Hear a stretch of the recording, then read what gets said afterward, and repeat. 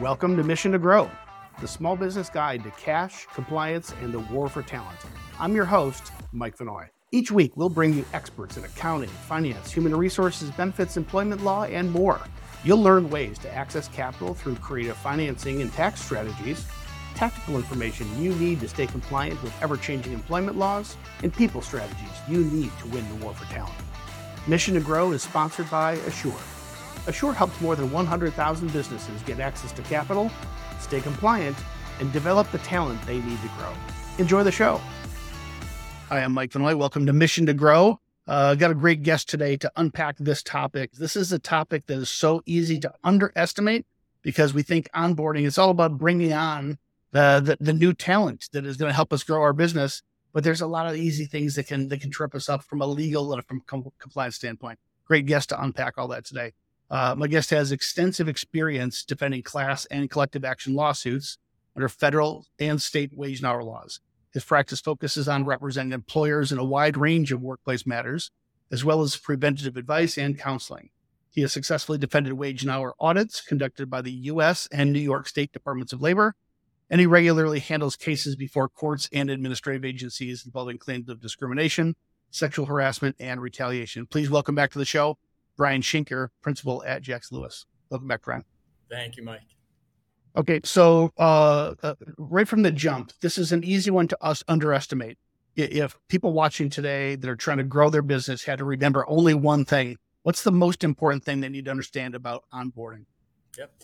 I think it would really be that, onboarding is about much more than just bringing on great talent. That a lot of the legal pitfalls that can occur with employees and, during the employment period and on termination are very similar to issues that can trip up employers in the hiring, recruiting, and onboarding stages. So we need to remember that, the EEO laws, about discrimination, and other such laws apply with equal force in the applicant stage before these individuals are ever employed by your companies. Yeah, and so we'll get to some of those details, but I think that's a good way to look at it is that there's two sides to this coin, right? There's the, what can I do to attract and bring on the most productive, talented employees possible? At the same time, doing so in a way that is compliant and doesn't create a bunch of unintended consequences, which is one of the areas we're going to explore, especially with I'd say the evolution of laws around pay transparency and how that may impact your current workforce, right? Exactly. And a lot of these issues, what may be best practices for reducing liability are often, very much the same in terms of promoting, good employee morale and getting that top talent. So they really go hand in hand. So something, if nobody's probably watching or listening today, if they're not interested in the topic of onboarding, but just in case you want to know, there's a correlation. We talk an awful lot about our small business HR benchmark report. We're in the process of putting the 2024 report together now. But we asked a couple of questions. So over 2,000 small businesses, we asked a bunch of HR questions. And the last question was, hey, what best describes you last year? Was it a fast growth year, a growth, flat, or did you have a down year? And two questions I just want to really highlight. Number one, do you have a first day checklist for new employees? Something just so simple as a new hire checklist, right? This isn't strategic. This doesn't require all kinds of skill. 85% of fast growth companies have a first day checklist. Companies who had a down year, no coincidence, 60%. A 25% spread for those companies, the fast growth to the shrinking companies, just by simply having a checklist. The second stat I want to share. Do new hires go through a formal orientation to learn the company's mission, vision, values? The fast growth firms, 82%. Shrinking firms, 54%. So we're not talking about like really complex legal schemes here, right? We're talking about the basics. Do you have a first day checklist? Do you talk about your mission, vision, values? And clearly the fast growth companies do, and shrinking companies don't, not nearly as much. So I just want to set the stage about how important this topic really is. So let me kind of give it to you, Brian. What do you think the big topics? What are the big components of onboarding that we should be unpacking today?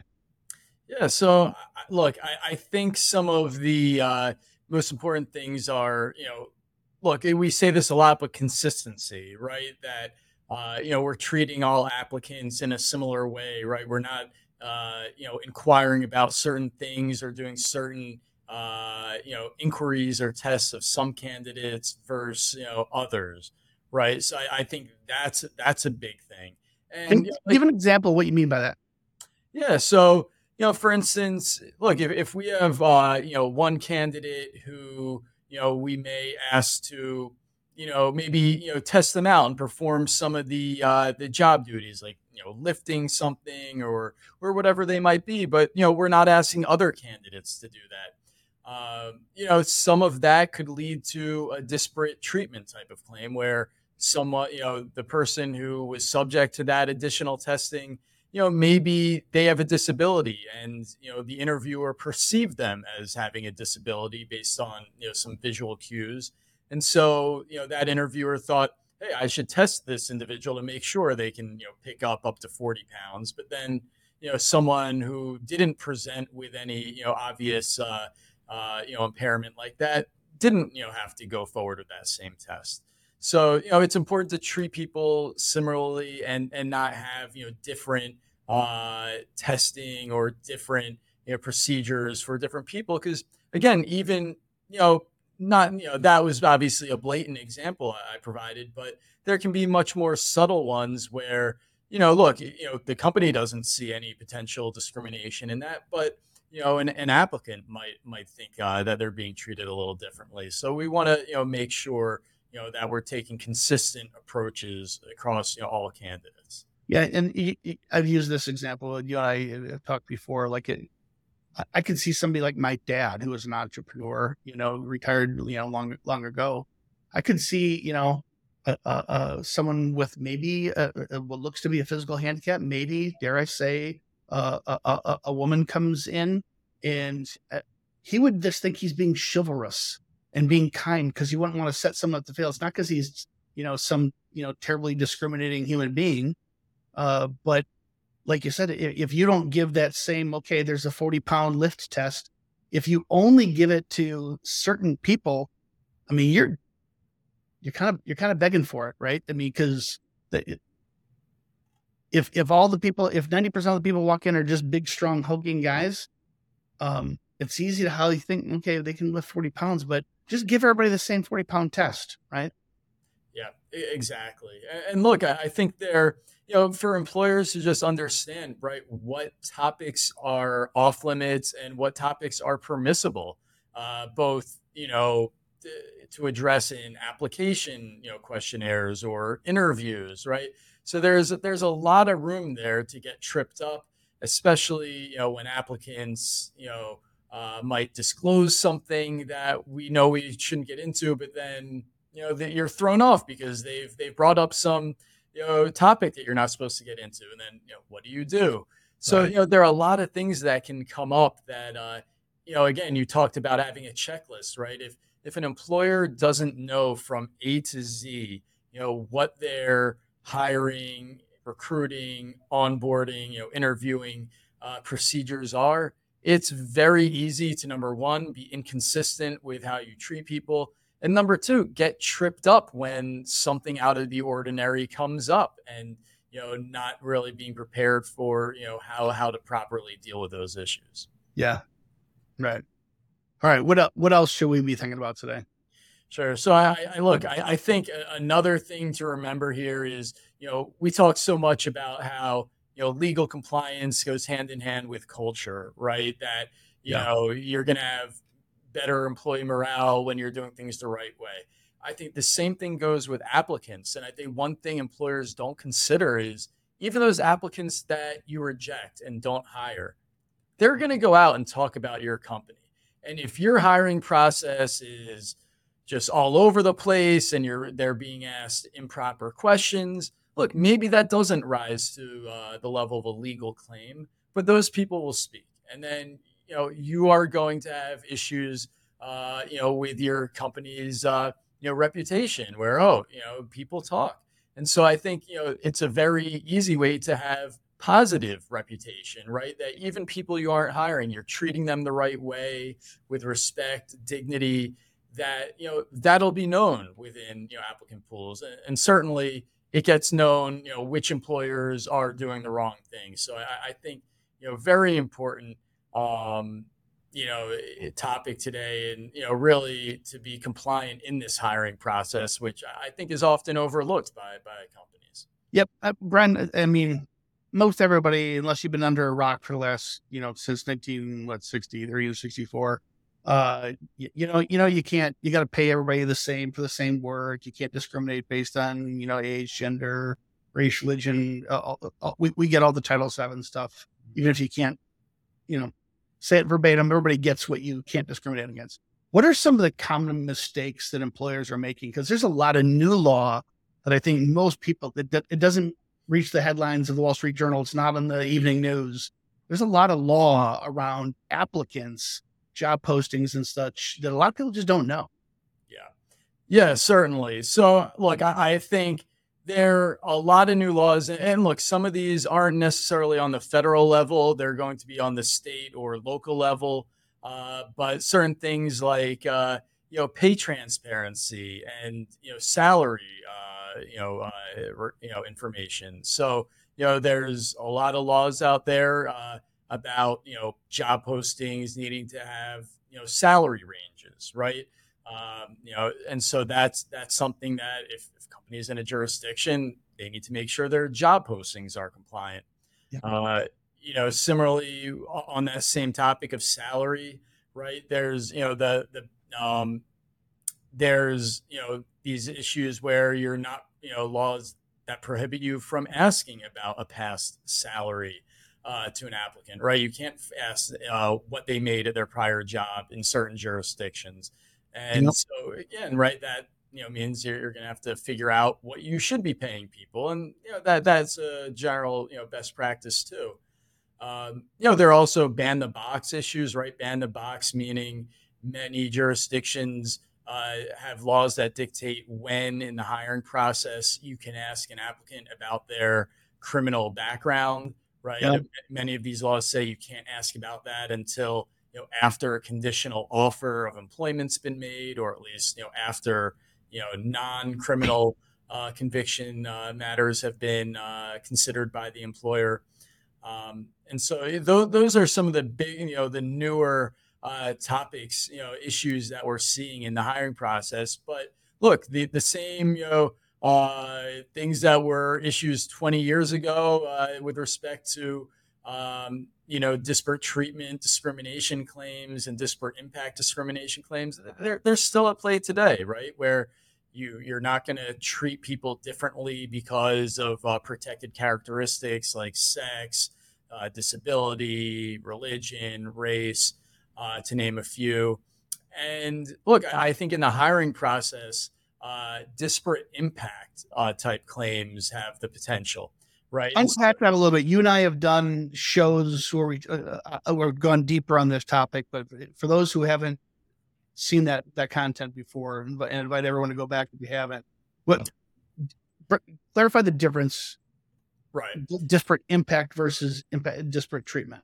Right. So disparate treatment is the typical type of discrimination claim that most people think of, where it's a decision here. Today we'll talk hiring decisions based on a prohibited factor. For instance, the employee says, you didn't hire me because I'm a female, or, you asked inappropriate questions about my pregnancy and my future plans for childcare, right? Yeah. Those are disparate treatment. It's explicitly about a protected characteristic.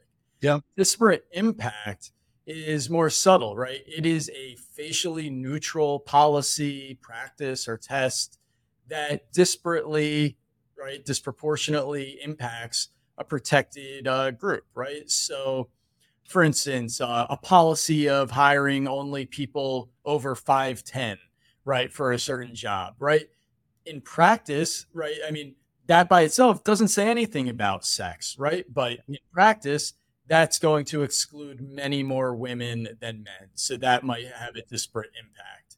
Right. Or, some Let's stick on that one. So let's say I'm hiring for a warehouse worker and they need to be able to pick items off of a shelf, the second rack of a shelf that is at least 6 feet high.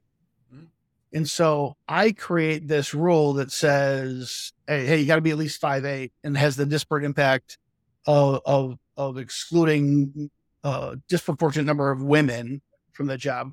How would I approach that as an employer? Because maybe I legitimately need tall folks. I don't care if they're. I didn't specify it had to be a man or a woman. I didn't think I'm discriminating. I need people who can reach. Yeah. What do I do in that situation? Yeah. So excellent question. And look, there may often be job requirements that need to be satisfied, right? Someone needs to be able to do them, but that doesn't mean that we need to impose that, 5'10" requirement, right? Maybe part of the, interview process is testing them to see if they can, reach that shelf and pick that up. And then right Yeah. now you're not imposing some restriction who can work this job, but now it is completely based on the job duties. Right now, you're Yeah. seeing who can perform these job duties, and if there's a woman under 5'10" who can reach that, excellent, or a man under 5'10", Yeah.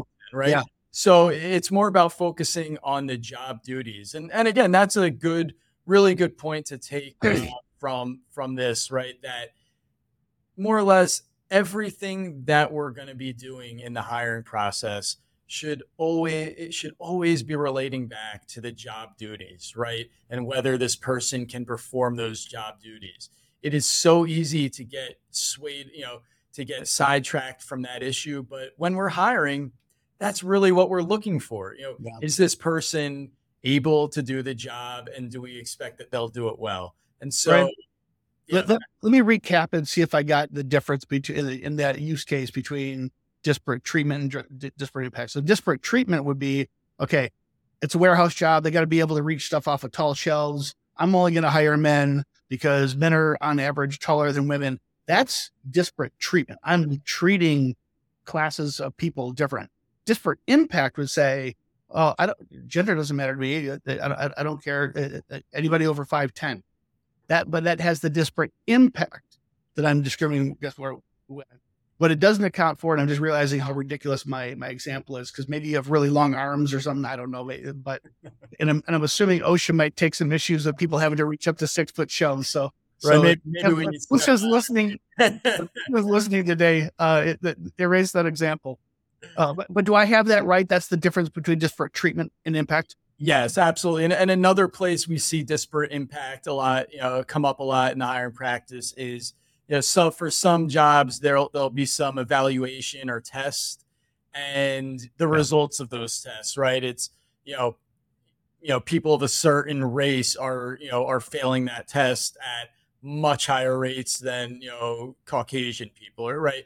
And so it's important if the company's using tests that every once in a while, analyze the results, make sure that you're not inadvertently excluding certain categories of people, from your test. It might need to be revised if it's having that impact. It's that disparate impact that I think really trips people up. And I think the guidance we consistently give is don't base it on don't base it on a feature or a trait that the candidate has. You got to be over 5'10". Base it on the job description, the job requirement. Hey, this job requires you to lift things off of tall shelves. Can you do that? Right? That's all you need. And you accomplish the goal you're looking for. Absolutely. Yeah. Right. One other thing before we leave, the topic of candidates and applicants, we've spent some time before in this show talking about social media, but this just continues to be a growing issue. What should employers be thinking about as it relates to social media? I mean, can you cyberstalk? Can you not cyberstalk? If you do cyberstalk, can you use that information in the interview? How should employers be thinking about the use of social media when screening applicants? Yeah, so that's a great question, right? Now that we have social media at our fingertips, there's so much information about applicants out there that an employer can find. And look, there are many legitimate reasons to go on social media to look into candidates, right? You could verify statements they've made on their resume or application, learn more about their past employers and experience, and or discover personal details that call the applicant's judgment into question, right? Use of discriminatory language or egregiously negative comments about their prior employer, right? Those could be things that could be red flags. But what we have to balance it out with is this general rule of thumb that says that basically anything the employer looks at in the hiring process, they are going to be presumed to have relied on that information in making their hiring decisions. And so the problem with social media then is that it creates a lot of risks, because social media gives us a lot of information about employees, including their protected characteristics, right? A Google search on someone might reveal their religion or a disability or their sexual orientation. It could disclose a whole lot of things that shouldn't be considered in the hiring process. And then we have the problem of establishing that, the company has relied on proper, information and not the impermissible things related to protected categories in making its decisions. So, look, I think there are a number of best practices tips I'd give to employers when it comes to social media. Number one, the plan, right? Decide which websites or which social media sites you're going to allow a hiring manager to look into, right? That, maybe it's Facebook, maybe it's Facebook and Twitter, but consider which sites that you'll permit, so that it's, again, what I said at the very beginning, you're going to be doing a consistent search for each applicant. Yeah. Another thing I would recommend is that the person who's making the hiring decision should not be the one who's doing the social media search, right? Because this way it's almost as if we're creating a wall, right? Where the person who looks at the social media, right, they might find some stuff about protected categories, but that will not be conveyed to the person making the hiring decisions. Only the non-protected stuff that they find would be conveyed. So I think I'm going to interject, because this sounds a little bit like a legalistic thing for an HR department of a big company. The average small employer, I own a landscaping company. I've got 3 crews and 15 employees. I'm going to check out this guy's Facebook account and whatever else Google tells me. I don't have an HR department. I don't have somebody else that's to offload that task to. But so knowing that folks in the real world, they're going to check out the candidates online. What's the best thing that they can do to deal with it and handle it properly? Yeah. So I think another thing that could be done is to put it off till later in the hiring process, right? Because there are a lot of candidates that you're not going to hire, and you don't need to search their social media to determine you're not going to hire them.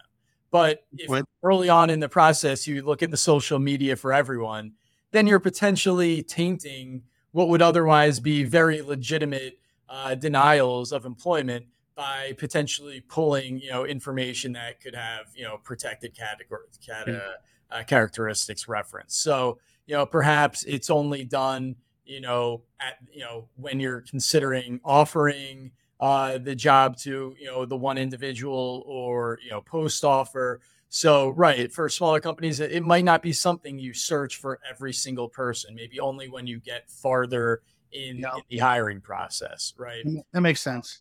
And then going back to, I think the very first word you said, I wrote down, is consistency. So if I can't resist my voyeuristic tendencies and I'm doing a search on all kinds of people before I interview them, and maybe I should, maybe I shouldn't, but let's just be real. People are going to do it. as long as you are ridiculously consistent and you, in every single candidate that you engage with, you engage based on the same criteria. When you interview them, you have the same questions, the same application. Everything is consistent, and the knowledge isn't what's going to get you in trouble. It's the treatment and the behaviors and the inconsistency of behaviors that will get you in trouble. Am I thinking about that right? Exactly. And, then it comes to, documenting, right? So when we document, why, we made an offer to one person versus the other, right? Just jot some notes that are job related, because again, it all goes back to, focusing on job related information. So, we don't want to search out those, protected characteristics. Maybe, LinkedIn is the place to start, for some businesses, right? Right. You're very much less likely to, find that, those other things there, like you would on, say Facebook or, Instagram or Twitter. But, and so I think that's it. But, look, employers need to understand that if you're going to go on social media, you might come across things that you should not be basing your decision on. And then, you really need to make sure that, your documentation supports your decision based on, normal job related things, and not the stuff that, their sexual orientation or, the fact, And then maybe the last thing I would add on consistency would be the way you take notes, right? It's reasonable to interview someone and take notes. But if all your notes, if you don't say, oh, excellent experience in doing X, Y, Z, that correlates to the current job, but the only notes you really capture are maybe it has to do with hairstyles or, things you saw on social media or things that could indicate a perception of a protected class.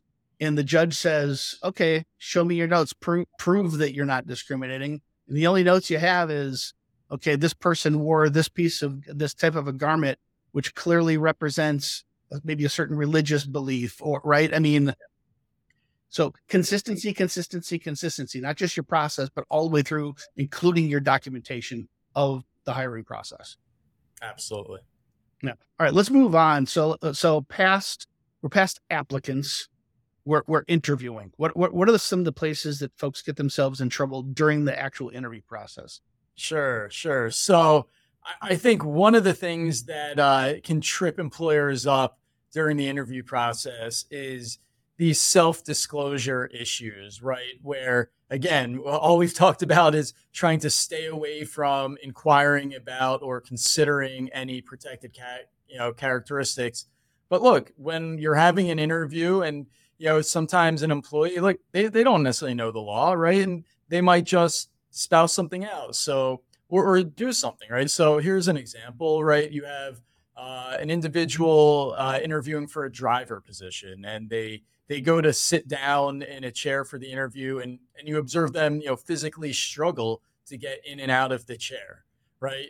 How do you respond? Do you start, asking them what's wrong? Like, are you having issues? Do you have a disability? Do you take a lot of, personal days off to deal with your, no, you don't get into any of that. But what you can absolutely do is describe the job requirements and ask the applicant if they'll be able to fulfill those essential positions, right? Right.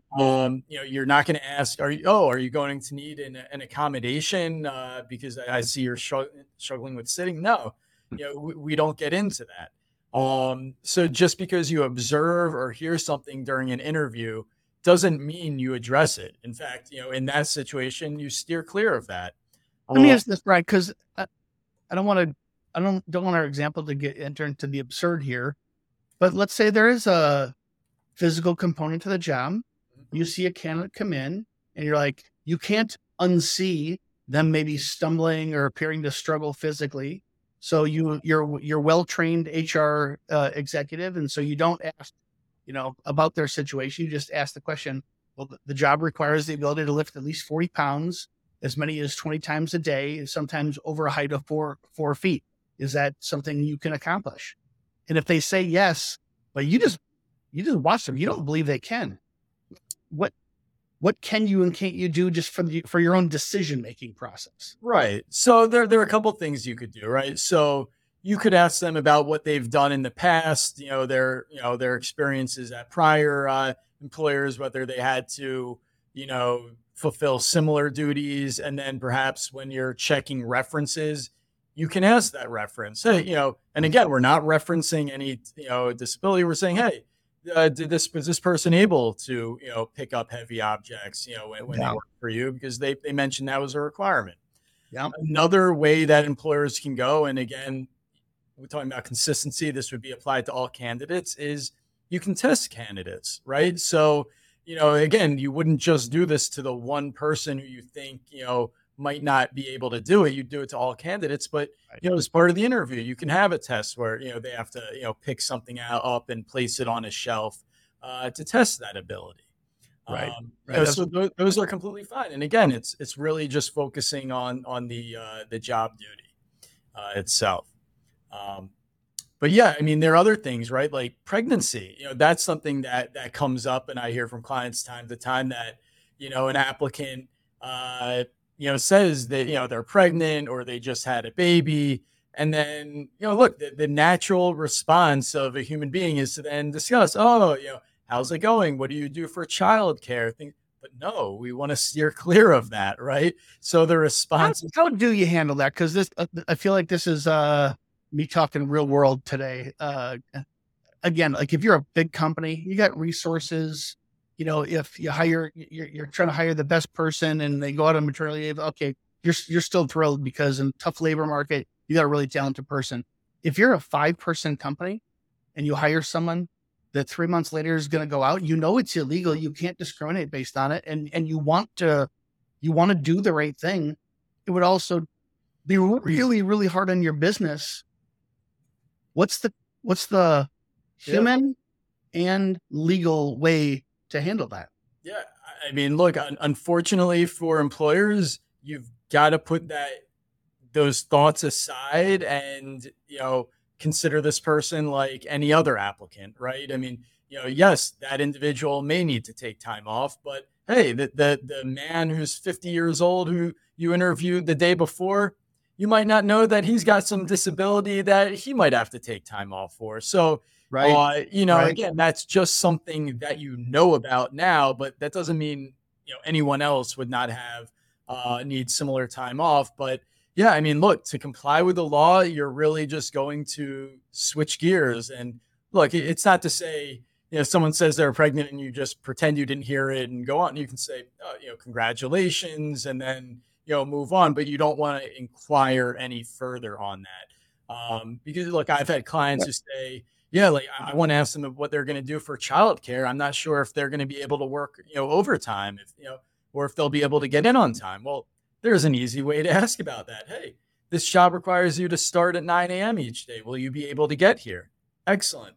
Hey, from time to time, there may be overtime. Are you able to work overtime, past the shift, 2 days a week, right? So you ask the directed questions at the job related issues, rather than getting into, the pregnancy type issues, right? Yep. So there's a way to assess whether they can do the job without, getting into further follow-up questions about, their, condition.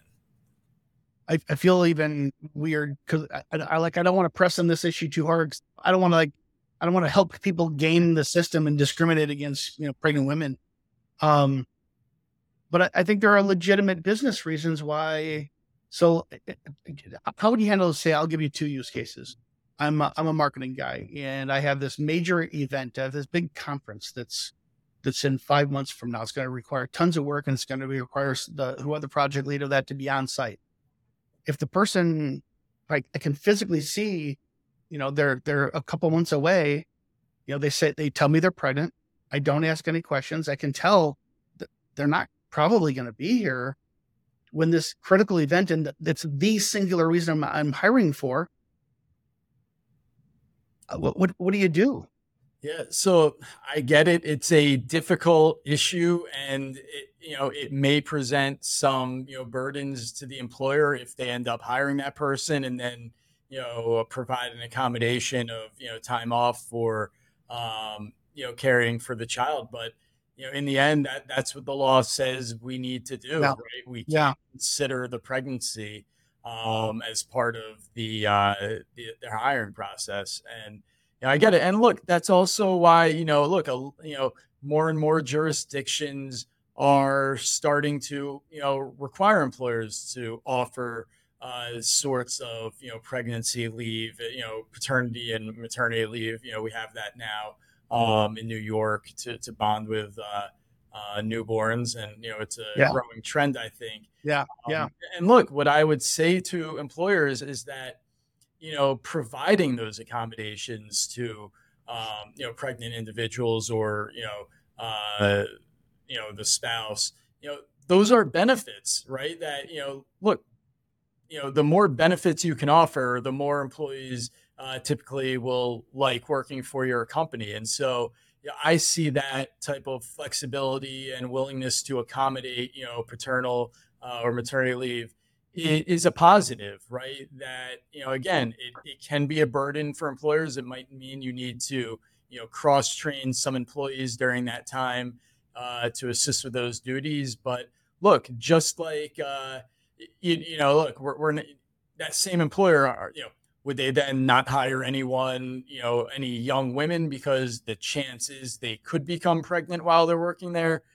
Obviously that would be discriminatory. So, Well, and Brian, tell me if this is the right way to ask the question, because I'm trying to think. Ask the questions that have to do with the job, right? Not about the candidate, because I think really good people that family values, non-discriminatory folks would never want to intentionally break the law and discriminate here. But it probably is reasonable to say, hey, a core part of this job is over the next 6 months, the responsibility is going to continue to increase, including being on site, probably working 50, 60 hours a week during this big event. Is that something that you're going to be able to do? That's a reasonable question, right? As long as you're not in the context of pregnancy, but the question has everything to do with the job, performing the job. Right. Exactly.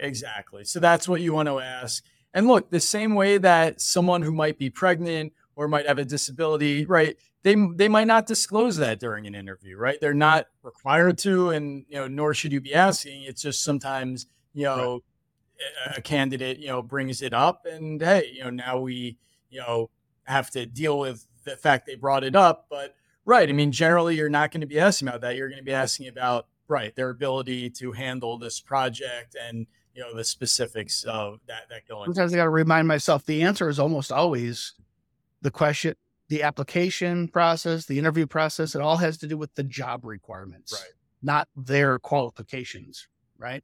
Exactly. Yeah. There are some legal trends happening in this area. Ban the box is one. Salary transparency is another. Maybe tell us a little bit about some of the trends. I mean, these things tend to be state by state, local municipality by municipality. So you can't punch list all of them, I know, but right, share with us what are the trends that we should be looking out for here? Right. So I think you mentioned ban the box. That's a big one. And these laws limit when an employer can permissibly ask about an individual's criminal history, right? So in those jurisdictions, gone are the days where, they get the box from where you have a box on the, application, have you been convicted of a crime in the last, X number of years? Yeah. That doesn't, that should not go on applications in those jurisdictions. There are different laws here, that regulate when in the hiring process an employer can ask. Many of them, some of them require a conditional job offer first to be made. And then if they accept it, then you can do the criminal background check. And then if you're going to deny employment, there's a process to go through, for that. But, again, talking about interviews, these things can come up even in, a ban the box state, right? Let's say you're looking at someone's application and you see there's a 3-year gap in their employment history.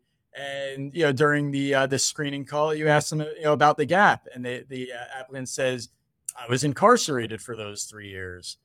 So what are you going to do, right? You're going to steer the conversation back to a job related, topic. And again, like I said, even if this information is disclosed in these ban the box jurisdictions, you're going to wait until later in the process, likely after an offer has been made, to run that, to ask about a criminal conviction, or do a background check that would involve their criminal history. Um, Another one you mentioned, salary history, right? So Yeah. there are more and more jurisdictions jumping on this, that basically don't permit an employer at any stage of the hiring process to ask about an applicant's prior salary history. The idea behind that is, if women have been being paid less historically, and you're going to ask everyone about their prior salary history, and you're going to base the new salary on that, then that's going to, perpetuate the discrimination that, women have faced. So, the best practice here is, if you're in a jurisdiction that has, salary history restrictions, look, you should have your own set framework for what each position, the range you're willing to pay each position. Yeah. Right. And so, and that's not to say you can't ask the applicant anything, right? You can still ask the applicant, hey, what are you looking to make in this position? Which isn't that really the key question, because you're asking them what they made before, people might not be truthful, right? They can always, like, I imagine many will say they made more than they did anyway. So, or they didn't, and life circumstances changed. That was a season of my life that I had this thing. I was taking care of an elderly, ill parent. And so I took this job that paid less, but was more flexible. And now I'm ready to get back at it. So their history might be half of what their actual market potential is, right? Exactly. So the big question is, what are you looking for? And as the employer, what am I willing to pay? And so you should come into the hiring process, right, the same when you're preparing the job post, right? The job description, should be updated, and you should be looking at the job duties. But, in addition to all of that, you should be thinking, what's the range I'm willing to pay for this position? And, that's what the focus should be, not on what someone used to be making. And probably have another, we'll do a show just on this topic again. I think we could probably talk about this 5 times. I think I'll call it a pre-pandemic world. Even though unemployment was getting pretty low, economy was good. Historically, for most of our lives, there's been more jobs than there are job seekers. And so employers have typically had, I'd say, the supply and demand competitive advantage. And the tables have clearly turned. This isn't just a post-pandemic thing. There are more, and I think I said it wrong, that yeah, right. So now there are more jobs than there are seekers. And so it's an employee's market, right? They have choices in this area. So I think this is kind of a self-correcting thing where, employers are going to be incentivized. How can I possibly bring the best person on? It doesn't matter what they made. I'll pay what the market will bear. The biggest probably challenge I think folks are going to face is, I had John that I brought on 5 years ago, and I paid X, and now the marketplace is paying Y, but I live in a state where I have to list it in my job posting. What do I do with John?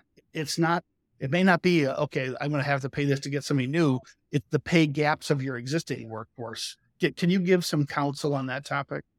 Yeah. So, right. There are more and more jurisdictions, certainly in New York City is one, that are requiring on job postings to state the expected range of salary for that position. Yeah. And that has both external and internal, consequences, right? Externally, right, you want to get a good range there because you want to attract the right talent, right? If it's too low, if your range is too low, you're not attracting the right talent. If your range is, too high, then, you're paying way more than market value. And if your range is just too broad, right? It's on the low end, on the low side, and on the high end. Then you're really attracting too many people and too broad an applicant pool. And so, right, those are the external issues, but right, internally, right, you have the salary compression issues where, right, you hired, John, 5-10 years ago at a salary of X, and, that's been steadily increasing, but you're going to bring in someone new. And because of the dynamics of, the job market now, you're going to pay them 10, 15,000 more than you're paying John. And if you have to put that in the, that range in a salary in a job posting, that can cause issues. So it's important to consider those. And look, there are no easy answers other than the obvious answer of before you post a job, you need to consider these issues, right? Even if you're in a jurisdiction that doesn't require you to post the salary, it is something you should still be considering because, of course, employees can always discuss this, right? Many employers try to, come up with rules to bar employees from discussing their salary. Those are, unlawful. They're allowed to discuss their salary and benefits, and often do. And so, having, again, right, consistency, the word of the day, right? You want to be consistent with how you pay people within the same positions. And whether that means you have to increase some salaries because of, the job market now, that may be it. But, it also to look at these issues ahead of time and not deal with them in a reactive way. That's the key, because a little planning here goes a long way. Certainly, as I said, because there's not one answer, but you can certainly figure out those answers if you take the time to analyze your workforce a little bit. Yeah, great. Maybe we shift to documentation. We hinted at this a couple of times, but what should employers be thinking about?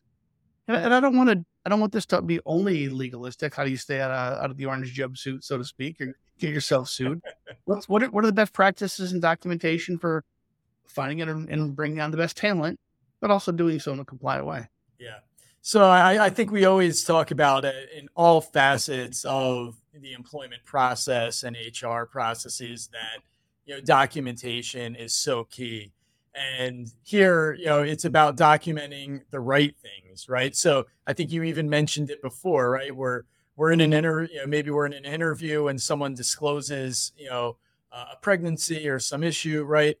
Are we going to jot down on their, on the resume or on our notes page, pregnant? No, we're not going to do that because, again, as I mentioned earlier, anything that we have notes on, any written thing that's part of this hiring process, it's going to be presumed that the employer relied to some extent on that information.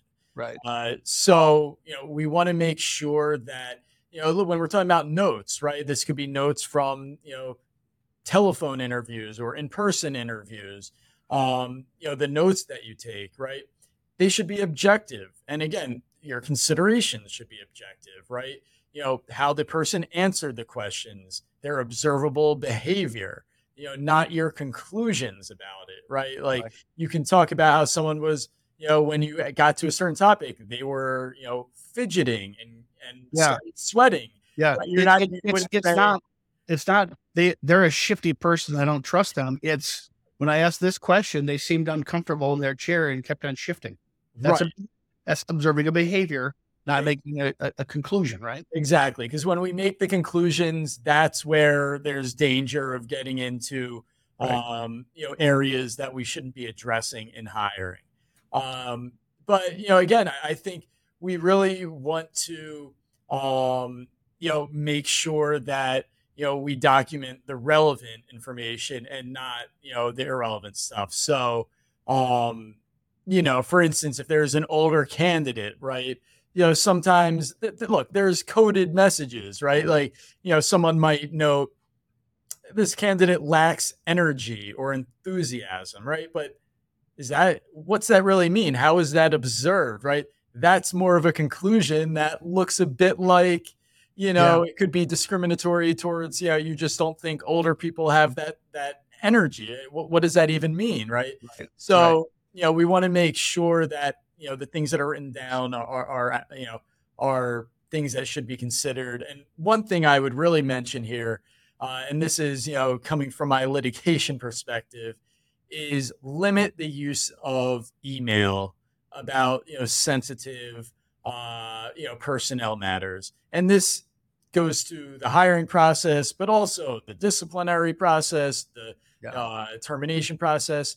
Is again, those types of email chains, there's a tendency for things to be put out there that maybe aren't even part of what we rely on for in the job decision, but Yeah. someone makes one,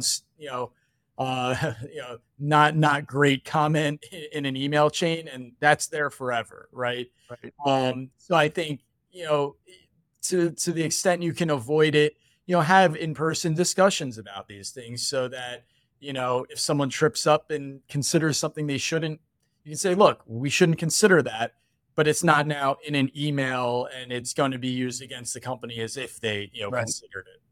So I'm going back upstream. Start with a great job description. When you understand the job description, now you can identify the specific skills and competencies required to perform that job. Now, in my applicant process, my interview process, in the documentation of said interview and applicant process, I'm really only documenting. I'm documenting as thorough as I can, but only those things as they relate back to the skills, the competencies, and the job description, and nothing more. Right? Exactly. Yeah.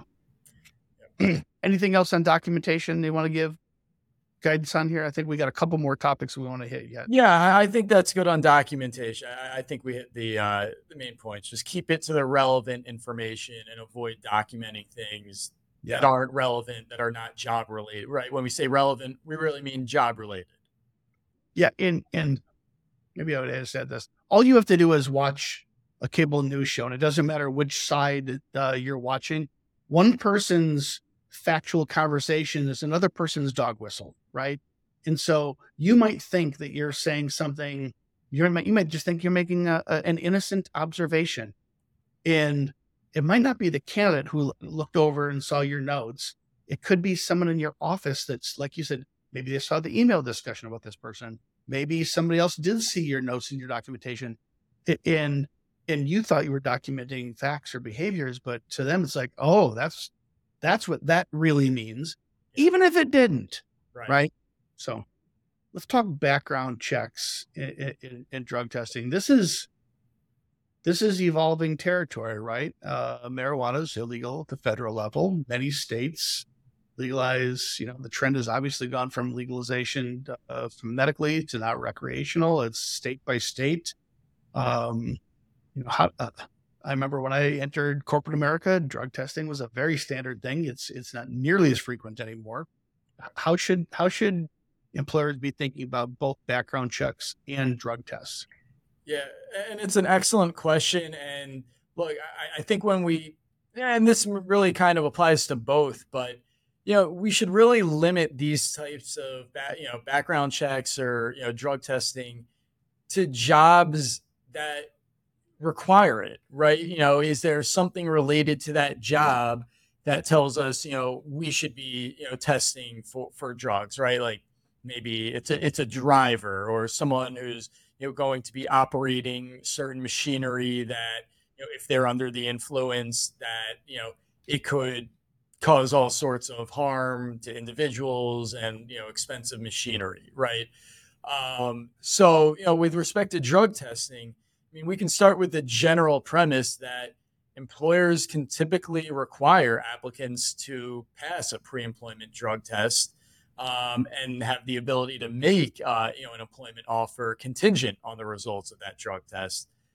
Now, that said, as you stated earlier, right, you've got to look into your state and local laws on this, because certain states do have restrictions on that, or processes that must be followed, or again, different time periods these things can be done.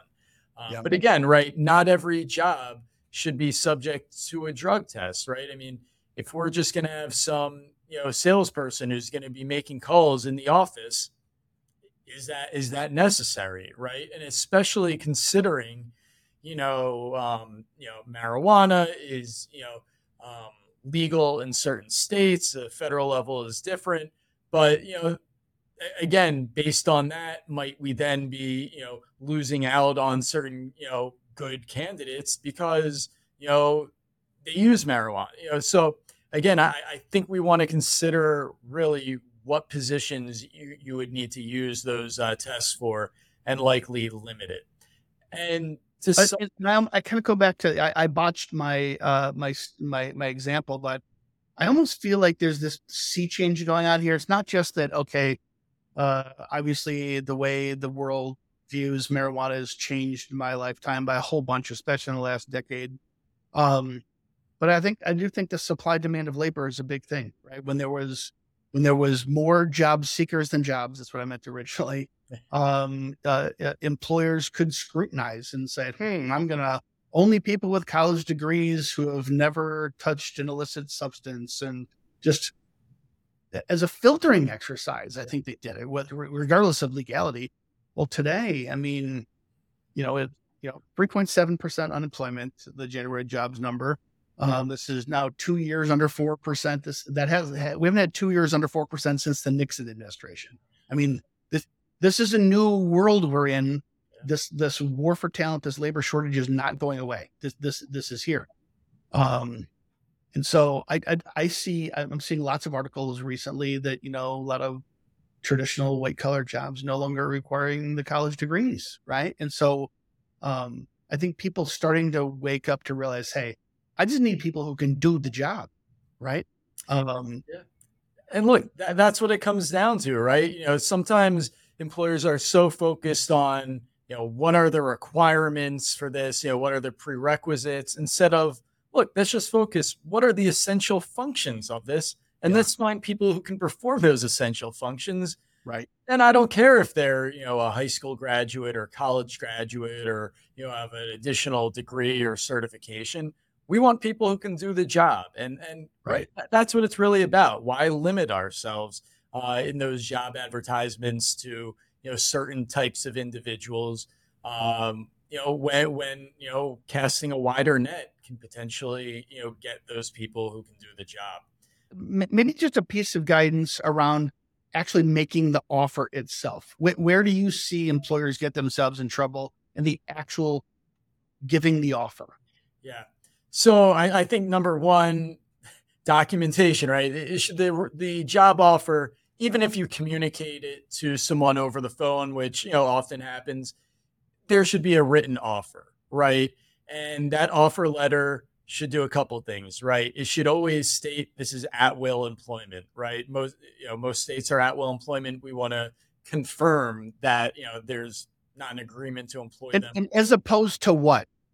As opposed to, employment, for a certain period, right? So if you don't say, if your offer letter says your salary will be, 60,000 per year, and it doesn't say anything about at will, that employee might have a good argument that says, well, they expressed the offer as a yearly salary, so they must be offering me this job for 1 year. Yeah. Right. And if there's nothing suggesting otherwise, right, now you get into a, confused situation where the employer is going to have to explain, no, that's not what we meant. No. And that's why it's much easier to and that's why often when we express the salary, right, when we say it's a $60,000 salary, we might say, this salary is X number of dollars per week, expressed for your convenience as 60,000 per year. But again, we just want to include that at will employment so that, I think that's the big one. I think sometimes folks don't realize they could be actually sending an offer that looks and smells an awful lot like an employment contract. Yeah. Right. Yeah. Okay. And just a couple other things there would be, make sure that offer letter is clear, right? It should include all the the salary information, right? And the total compensation. Don't leave stuff out of there. And again, right? there should be conditions, if there are conditions for acceptance, those should go in there, right? So if the employee is going to have to sign a confidentiality agreement, a non-disclosure agreement or an arbitration agreement, that should be stated in the offer letter that, this is offer, this is your offer, and that, there will be an obligation to sign, whatever agreement, right? We don't have to provide that to them then. But if there are other conditions, we want to make sure those are set forth. Like if you're offering the job subject to a criminal background check, we want to make sure that's set forth in the offer letter. Right. So just, to be clear on all those points in an offer letter.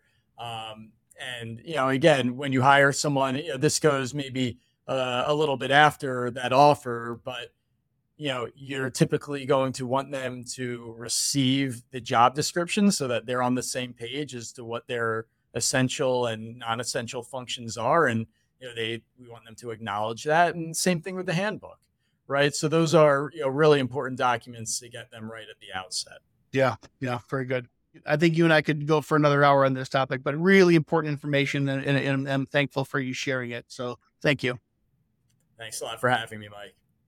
And thanks to everyone else for joining. If you enjoyed today's podcast, if you learned something new, if it helped you learn something to help grow your business, please like, comment, and share with a friend. We want to get this information out to as many small business owners and mid-sized companies and managers as we possibly can. So thank you. Thanks again, Brian. And to everybody else, invite you to hop online, check out our SMB, our small business HR benchmark report. The data are in. It's really, really clear. If you have the fastest growing companies in America have a good onboarding process. And those companies who are shrinking, they don't. So the path seems clear enough. Thanks, Brian. We'll talk to everybody else next week. That's it for this episode of Mission to Grow. Thanks for joining us today. For show notes and more episodes, visit us at missiontogrow.com. If you found this content valuable, I invite you to share it with a friend and subscribe to the show. If you really want to help, I'd love it if you left a 5-star review on Apple Podcasts, YouTube, or wherever you listen. Mission to Grow is sponsored by Assure. Assure helps more than 100,000 businesses get access to capital, stay compliant, and develop the talent they need to grow. To learn more about how Assure can help your business grow, visit AssureSoftware.com. Until next time.